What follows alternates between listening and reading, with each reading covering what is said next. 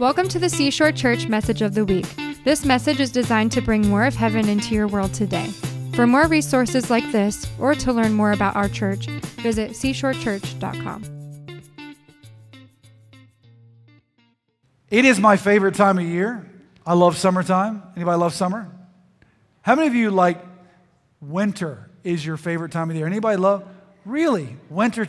You guys live in Montreal. How can you love winter? By the way, it's great to have the Lubies here with us, visiting from Montreal down for the week, and they have an amazing ministry helping rescue victims of the sex trade and human slavery and that kind of stuff. You guys met Dustin, her husband, who was here a couple of months ago, and now she's down just visiting, and we love you and your family. We love what you're doing. They are on the front lines of some of the stuff you're hearing about in the news, and we champion your cause. We love what you're doing. So, but yeah, Montreal winter. I'm not quite so sure about that one. How many of you love fall? Anybody love fall? It's the season of death. What's wrong with you? Everything dies in the fall. That's strange. What about springtime? Any springtime people? Okay. I'm a summer guy. I would take summer year round. I lived in Australia playing basketball for a couple of years, and I would spend spring and summer, because they have opposite seasons, and I would spend spring and summer in Australia and then come back here and get spring and summer here. So for 4 years, I never saw winter. Best 4 years of my, well, except for the last, couple of years here, the best 4 years of my life was escaping it. What I love about summer, I'm not going to lie to you, I have Bermuda grass in my front yard. In fact, this is a picture of my lawn. Let's just take a look at it for a little while. That's not artificial turf. That's my grass. Now, I'm not saying that you're supposed to worship your lawn because, God is God. He's a jealous God.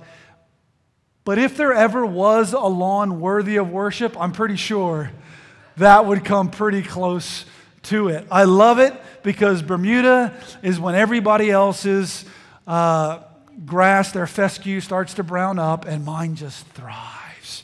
And all my neighbors look at me and they're like, "What do you do to get your grass so green?" And in my humble heart, I just tell them, "I'm not letting you know, because then your grass would be greener than mine, and I would lose the contest that nobody else entered but me, but I'm winning, so that's all that matters." But I love it when it gets hot because my Bermuda just thrives. And so I want to share a scripture with you from Matthew chapter 13. It's actually Jesus telling a parable. And in verse 24 it says, Jesus told them another parable. The kingdom of heaven is like a man who sowed good seed in his field. But while everybody was sleeping, his enemy came and sowed seeds among the wheat and went away. When the wheat sprouted and formed heads, then the weeds also appeared. And the owner's servants came to him and said, "Sir, didn't you sow good seed in your field?" It was funny, but driving down to eastern North Carolina for this retreat, there was soybean fields everywhere. And then we passed one field and there's like 5 stalks of corn in this one thing of soybean. I thought, boy, that really stuck out. How funny is that? Apparently, some corn seed got mixed in with the soybean seed. Made me think of this verse. The owner's servants came to him and said, "Sir, didn't you..." Well, there you go. Next verse. "Where then did the weeds come from?" "An enemy did this." Who did this? An enemy did this, he replied. The servants asked him, "Do you want us to go and pull them up?" "No," he answered, "because while you're pulling up the weeds, you may uproot the wheat with them. Let them grow together until the harvest. At that time, I'll tell the harvesters, first collect the weeds and tie them in bundles to be burned, then gather the wheat and bring it into my barn." So this is a parable that Jesus is telling. He went to sow a crop with a very specific result in mind. He was looking for wheat. Nobody plants wheat hoping to get weeds. Where do the weeds come from? Jesus says it's because an enemy came and sowed a different seed than what he had planted and what he had in mind. But Jesus' reaction to this story is very interesting, because I'm the kind of guy that wants to go pull weeds. Obviously, I spend some time pulling some, I'm just having a good go at this. Can we please put the picture of my lawn back up here?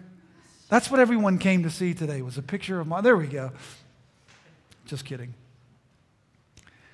I like to pull weeds because I want that end result. That's the result. When I planted my grass, that's what I had in mind.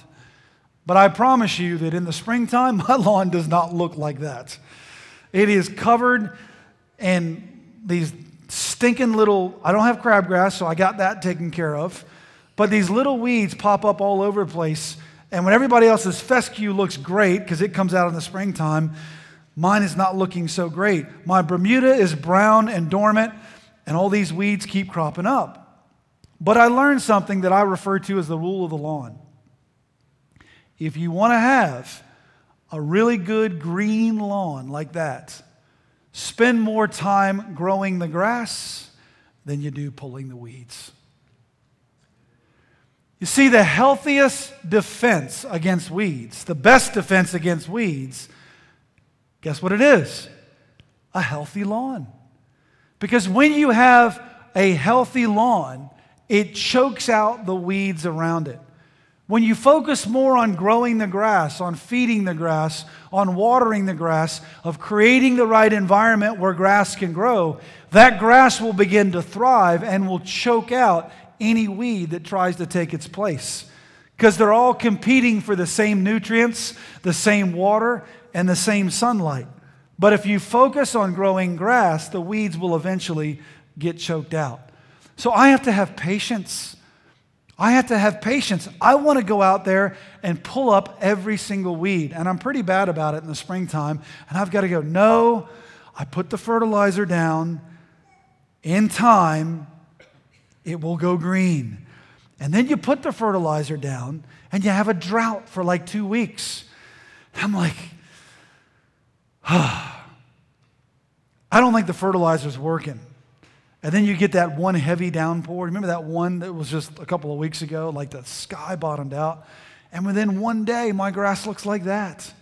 Like all the things were done that needed to be done. I just needed to wait for the rain to come. And then my grass came out.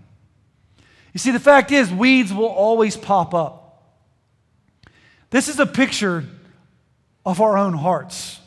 If our hearts are this lawn, if we focus on letting the seed that God has placed in your heart grow, and nurturing that seed, watering that seed, and less time just trying to get all of the bad stuff out of your heart, I think you'll find that the seed that God has placed in you, the gospel of the kingdom that's inside of you, if you focus more on letting that seed grow, you'll do a lot less weed pulling when the time comes when the rains actually come. Are you following me?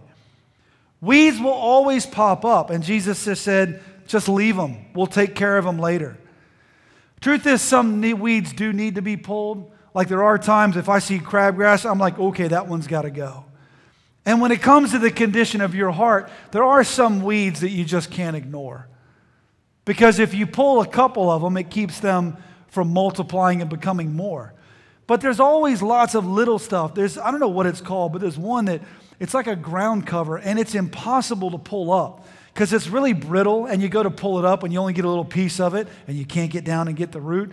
I just go, I'm just going to leave it because when the grass comes, it'll choke that stuff out. I've had to learn how to do that because a healthy lawn will choke out the strongest of the weeds. The problem is the weeds always grow faster than the grass. Have you noticed that? Have you noticed that when you actually start to look at the condition of your heart, to look at what's coming out of your life, the moment you begin to have that look on the inside, what you notice is the weeds. You notice all the things you don't want. Ooh, there's that anger thing that's cropped up again. Man, I feel like there's this lack of faith, or why is it this lust thing that just keeps cropping up every time I take a look at my heart? When's the good stuff going to come about? But yet when you believe Jesus, when you trust in Him, and when you receive forgiveness of your sins, there's a seed that's inside of you that's going to take a little time to grow. You're going to notice the weeds first, but if you nurture the seed that's in you, eventually that grows and chokes out everything else. Because often when you give your life to Jesus, all hell breaks loose. Has anybody ever noticed that? Like, why is it the time that I came to the front, gave my heart to Jesus, I was like, all right, Lord, I'm all in. I'm 100%, I'm with you. And we're like, all right, I'm going to buy a lottery ticket because I got Jesus right now, you know. And then you lose your job and your dog dies and, you know, everything bad happened. What just happened? What in the world? I thought this was supposed to be better. Why do I feel worse now than I did before? And you got to realize they're just weeds. They're just weeds.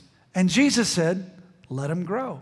In fact, let them grow right next to the good crop that he wants to bring in you. There's one difference between the weeds in my grass and the grass itself. When the Bermuda starts to come out, you got to mow it. I mow my lawn twice a day. I'm crazy, but twice a day. Y'all looked at each other and said, he's lying, or he has seriously got some problems. Twice a week, which is still a lot, but it's not quite twice a day. I mow my lawn twice a week because it can stand the mowing, but weeds can't take mowing. They need to be left alone. They need to just leave us alone, pretend like we're not here, and pretty soon they grow up, and then they shoot seeds everywhere and it multiplies, but they can't stand the constant mowing because when you mow it, it doesn't have a chance to produce seed. And eventually, if you cut it low enough and often enough, the Bermuda loves it because the Bermuda has roots, actually rhizomes that go into the ground, and it's just the blade that all it needs is the sunlight.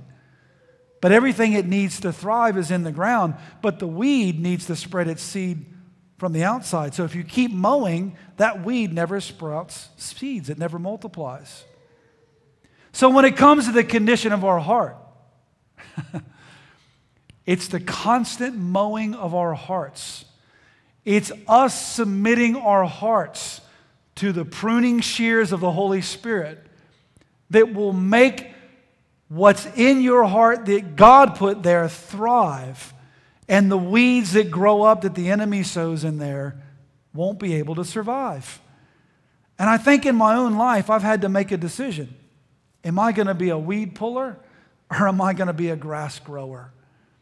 You see, in John chapter 15, verse 2, it says, speaking of Jesus, he cuts off every branch in me that bears no fruit, while every branch that does bear fruit, he prunes so that it can be even more fruitful.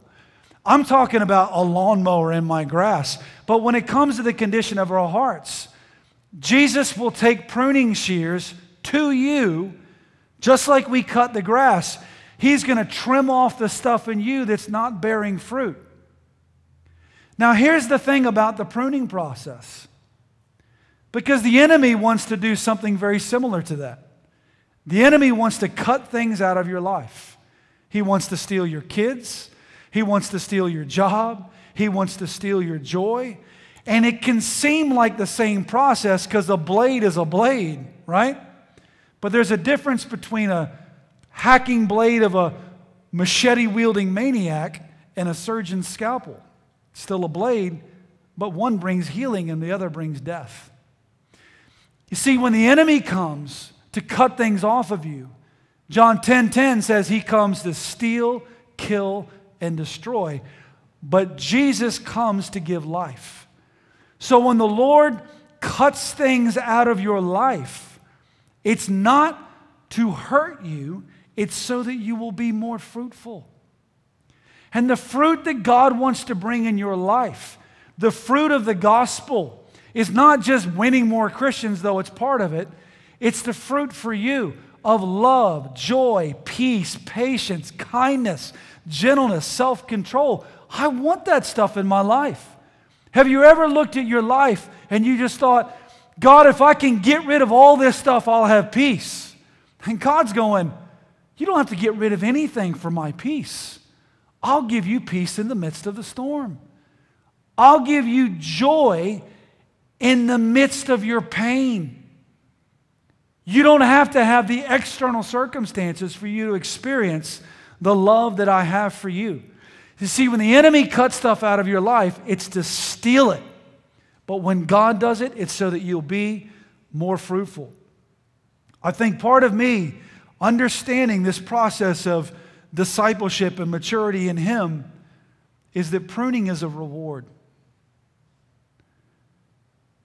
You know why you're pruned? Because you bear fruit. Hey, you bore fruit. Well done.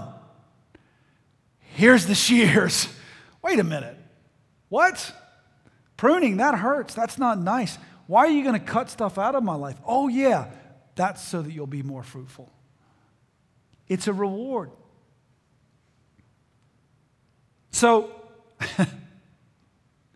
I was thinking about this. What does it mean to be pruned back? What is the pruning that God does? I can speak for my own life, and the experience that I've had with others is pretty similar. You know what the pruning has been in my own heart? It means that I can't get away with stuff that I used to be able to get away with. Anybody ever notice that? Like when you're a brand new Christian, the stuff I used to think and do, I'm just like, God, I just want to apologize right now for all that stuff that I did as a young Christian, because God kind of lets you get away with it for a little while. And the Apostle Paul wrote about that, and he said that there was a time when you could only drink milk. So I was giving you milk, but there's a time when you got to start taking on some solid food. You see, there were some things that I got away with as a young Christian that I can't get away with anymore. It's a reward.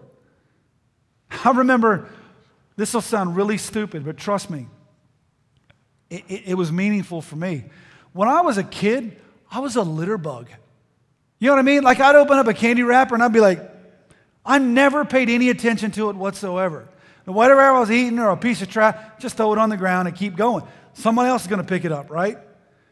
Then all of a sudden I began this process of discipleship, of really pursuing God for my own heart, for my own life, and thinking, God, I know you love me and I'm a Christian, but I just want more. I sense there's more. I want to go deeper. I want to expose more of my heart to you. I want to be fully cleansed. I feel like I'm missing out on something. I know I'm going to heaven. I got that. But I feel like there's more to life here than what I'm currently experiencing. And then I read, wait a minute, Jesus said, let your kingdom come, let your will be done on earth as it is in heaven. So Jesus is praying that heaven can come to earth. I thought heaven was the place you go when you die. But Jesus said, on earth as it is in heaven. We can have heaven on earth. I can be experiencing all the things that I have in heaven while I'm on this earth. What do I need for that?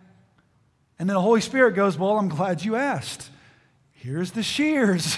Whoa, I didn't know that was the process. So now all of a sudden, as I'm wanting to go further in God, I'm throwing a wrapper on the ground and I hear, go pick it up. I'm like, not an audible voice, I just mean the thought, go pick it up. I don't know what that was.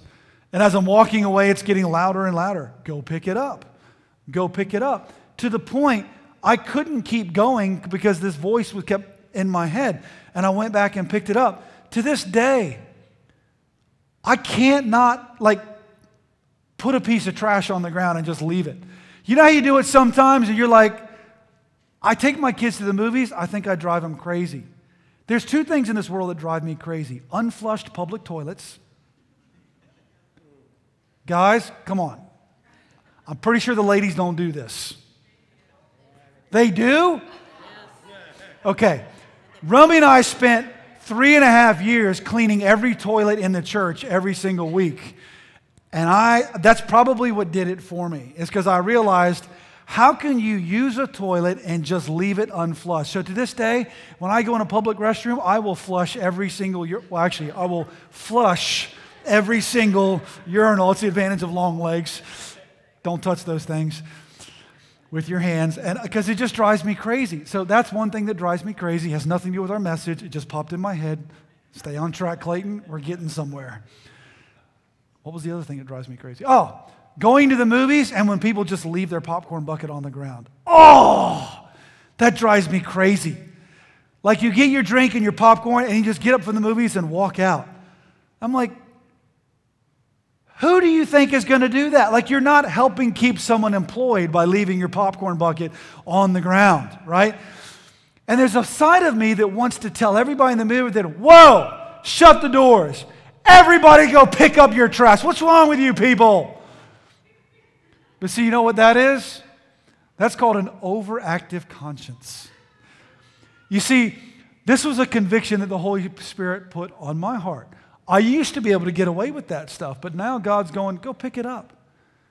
Now, there may not be some massive spiritual significance to picking up your popcorn bucket. I just know that I was obedient to the Holy Spirit. The problem with this is, if you don't understand that discipleship is a process that's happening in you, you will take the pruning shears that are meant for you and put them on other people. And you know what? I am not the pruner. I am not the gardener. He is. And when we take the pruning shears that have been used on us and try to go use them on other people, guess what that's called? Legalism. And you end up hurting people instead of helping them. But if you lead people to the pruner, to the gardener, he will do the pruning that that person needs. I remember I had a friend of mine, y'all looking back here, did something crash or something? It is? Oh, it fell apart. I blame Norm. So, I don't blame Norm, I'm just teasing you.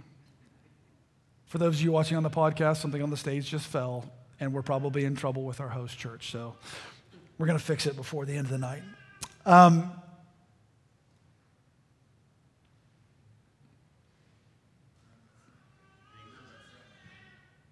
Overactive conscience, thank you. That was just a test to make sure you're listening. But I remember, I had this friend, that's what it was. I had this friend, and he came from a pretty like partying background and everything, and we were pretty new in this church that we were in, and he got saved in our church, and so I'm kind of the guy helping follow this guy up and disciple him and kind of help him from the decision to becoming a disciple. And I remember this guy was like the partier guy, and but now he's gotten saved and he's just like flipped. He's on fire for God. But he would sit in my car and he'd be like, Clayton, we have got to do something about all these Christians who are still drinking alcohol. It's ridiculous. How can you be a Christian and let alcohol touch your lips? You and we need to go drag these guys out of the bars and go, what do you think you're doing? You're ruining your testimony. Stop drinking alcohol. This is crazy. Or all these guys that like don't know Jesus, we got to get them to stop drinking. I was like, hey, maybe we can tell them about Jesus first. Maybe that would be a good start. But I remember sitting with this guy in my car, and he went from being the party animal himself to this super legalistic guy, because all that was happening was he was having these pruning shears applied to him by the Holy Spirit, because now the Holy Spirit wasn't letting him get away with what he used to get away with, drunkenness. And now he thought, oh, I'm supposed to apply that to everybody else. So I'm like, hey, dude, maybe you just let God do that work in you. And then let him do the work in others that he wants to do in their hearts and their lives. Luckily, he kind of learned the lesson, and hopefully he didn't go too far the other way. But he's now pastoring a huge church in another part of the country, so I think he kind of got it after a while. But I want to make sure that in this pruning process that there's two things that happen. Number one is that we are submitting our hearts to the pruner. It's hard because when you cross the line from just attending a church, I prayed a prayer somewhere down the line. I might have even come to the front. I think I got a packet somewhere. I got a Bible. Or maybe, you know what, I was baptized as a kid somewhere, and I think I'm covered that way. When you go from that moment to, I just think there's more. I want more. God, there's more. You promise an abundant life, and I'm not experiencing abundance right now. And when you step out, Sometimes the first thing you see after the love and the draw of God is the pruning shears. And you're going, what is that? I wanted the love. I wanted the fertilizer. I wanted the good stuff. And he goes, yeah, you've borne fruit. Now it's time for some pruning. The first step is to submit yourself to the pruning. There may be some things that God wants to cut out of your life. There may be some things that have borne fruit in your past, but is not bearing fruit anymore. And he wants to prune them back. Here's the difference between his pruning and the enemy's. The enemy just wants to hack to injure. But when God prunes, this is what he does. You see, if you're trying to grow a tomato plant, I've learned this. The one thing that will wreck a tomato plant's fruitfulness is if you let a runner happen, which is a stalk that just grows really fast and long, but is not actually bearing much fruit. And what you'll do with that stalk is you don't cut the whole thing off. But do you know what you do? You cut it back to the last place that it bore fruit. And that's the process that God wants to do with you. He doesn't want to hack stuff off your life. He just wants to prune it back to the last place that it bore fruit. And when you cut it there, a very unique thing happens to tomato plants. It often grows two. You see, when you submit yourself to the pruning that the Holy Spirit wants to do in your heart, this process of revival, the fear of us doing that is he's going to take away something that I really like. If it's me, God, if I submit yourself to the pruning shears, please don't take my bike away. That's all I'm asking. But we fear that, don't we? And he just goes, no, I'm not taking your bike away. But you remember when you used to go get on your bike so that you could spend time with me in prayer? You haven't done that in a while. Maybe we'll trim back that extra group ride and just come hang out with me. Or maybe, for me, throw away your bike computer. Oh, that's a tough one. And just come with me. You see, he's trimming it back to the last place that it bore fruit. I don't know what that is for you, but if you submit your life to the pruner, you're actually submitting it to the master gardener. So pruning is only part of the process. But you'll begin to bear bigger and better fruit. Do you know the biggest tomato plants never produce the best fruit? Often the best fruit, the most tasty fruit, comes from a smaller plant that keeps getting pruned.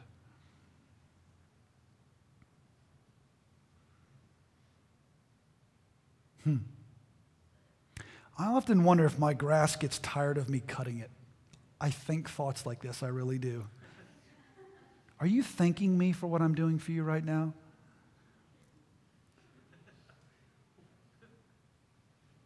But when the grass submits to the cutting, the weeds can't keep up. And instead of the grass growing tall, do you know what the grass does? It grows that way. And it spreads. Pruning is a reward. Psalm 37 verse 7 through 9 says, quiet your heart in his presence and pray. Keep hope alive as long as you long for God to come through for you. And don't think for a moment that the wicked in their prosperity are better off than you. And stay away from anger and revenge. You see, to me, I hear, there's more. Keep envy, no, you guys were on it. Keep envy far from you, for it only leads you into lies. For one day the wicked will be destroyed, but those who trust in the Lord will live safe and sound with blessing overflowing. That's what he's saying. Quiet your heart in his presence and pray. Stop pulling weeds. You see, if I'm not careful, I've been out there kicking a soccer ball with my son before the Bermuda comes up, and I'm like, ooh, there's 5 weeds there. And I'm start pulling up weeds, and I haven't realized it, but he's sitting there with a soccer ball waiting for me to finish pulling weeds so he can kick the ball with me. I'm like, okay, I've got my priorities out of whack. And if I'm not careful, I'm out there on my hands and knees with a flashlight at night pulling up. That may have happened a few times, making sure that all those weeds are actually gone. But you can spend your life pulling weeds. You can spend your life this introspective, Lord, search me and know me. See if there's any unclean way within me, which is a good prayer to pray. But if that's the only prayer you're praying and you just keep looking for weeds to pull, you're going to find weeds that aren't even there. Because the enemy will start to sow lies telling you you're this and you're that. And you're going, oh, God, get this jealousy and strife and anger and resentment. And he's like, you don't have any of that. What are you talking about? But if you focus more on the seed that's in you, how? Quiet your heart in his presence and pray. Keep hope alive as you long for God to come through. He will come through. It's an interesting thing that Jesus says about don't pull up the weeds because you may pull up the wheat too. Just let it grow alongside of it. I think there might be another reason for that. You see, when Jesus was on the earth, he had his 12 disciples gathered around him, and they were following him along as he's teaching and doing miracles. And it's pretty incredible. He's just says, like, come follow me, and they drop everything and follow him. What a great commitment. Like, they're in. I'm in. I don't want to be on the sidelines observing. Jesus, we're in. But there was always moments, even along this whole journey, when they're like, this guy, he's opening blind eyes, he's doing this stuff. But there's a part of him that was always kind of like, I think he's the Messiah. I'm pretty sure. But that's a big commitment level, to say that he's the Messiah.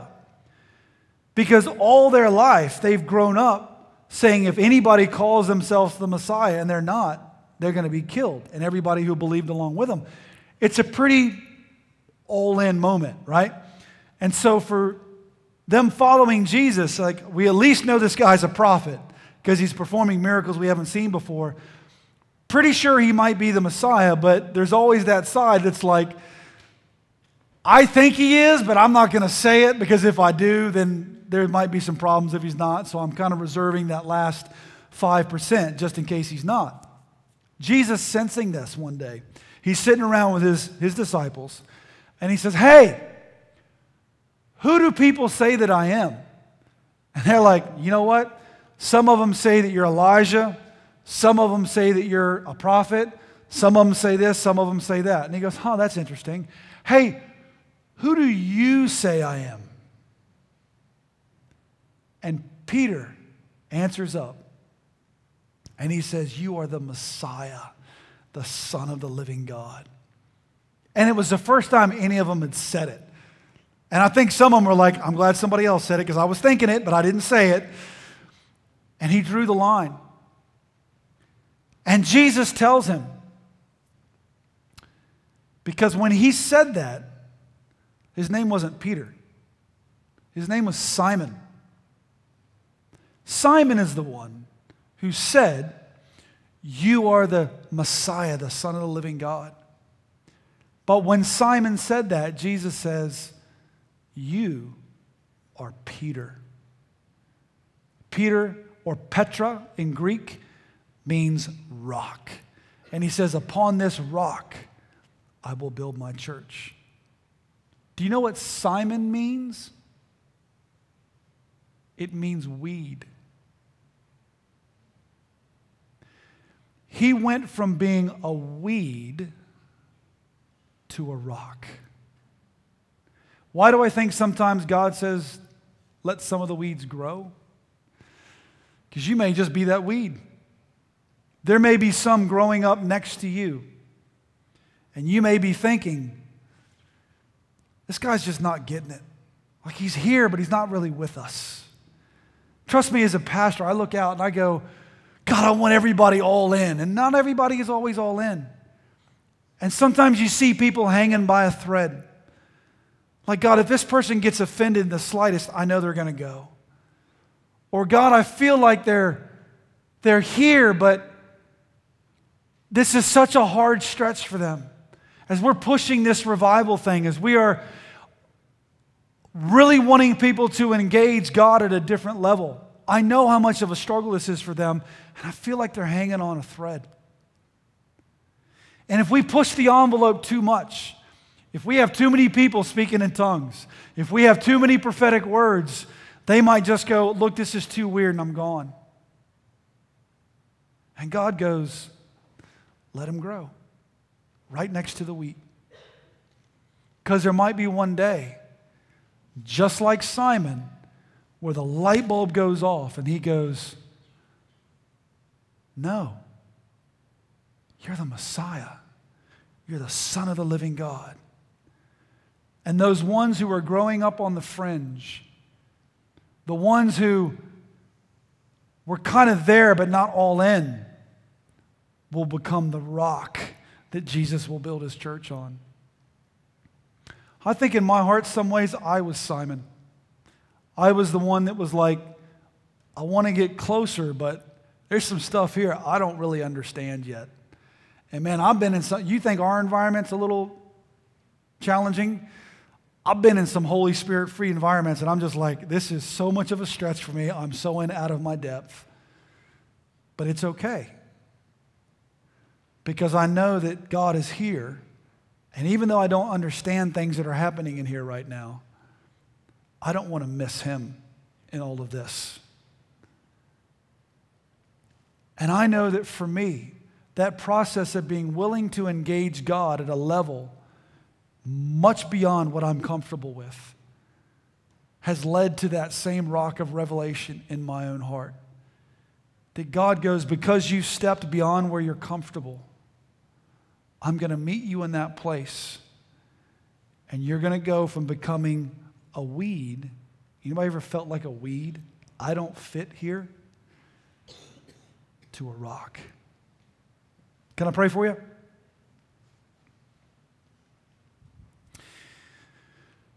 Father God, I just thank you that you don't abandon us. And even though there's times that we may feel like we don't fit, why is everybody else here getting it and I'm struggling?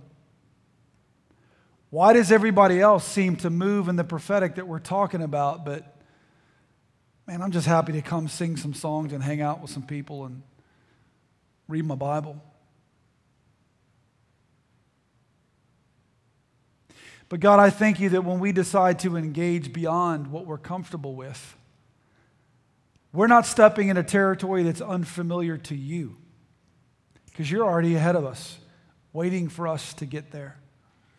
And you don't leave us, you don't abandon us, but you love us.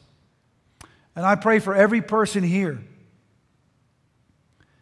God, for all of us, that we would become grass growers and not weed pullers.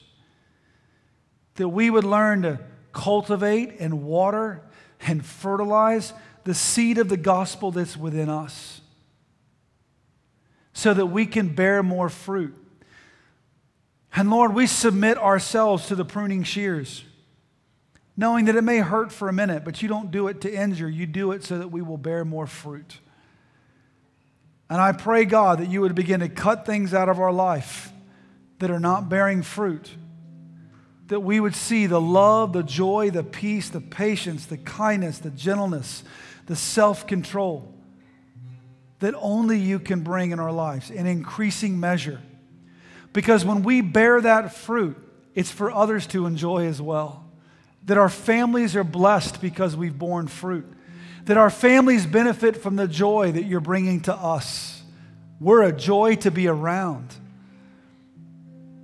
God, help us to resist the overactive conscience, to take the shears that you've used on us and use them on others. That we would remember that you are the gardener, not us. And I thank you, Lord, that you love us very much. In Jesus' name we pray. Amen.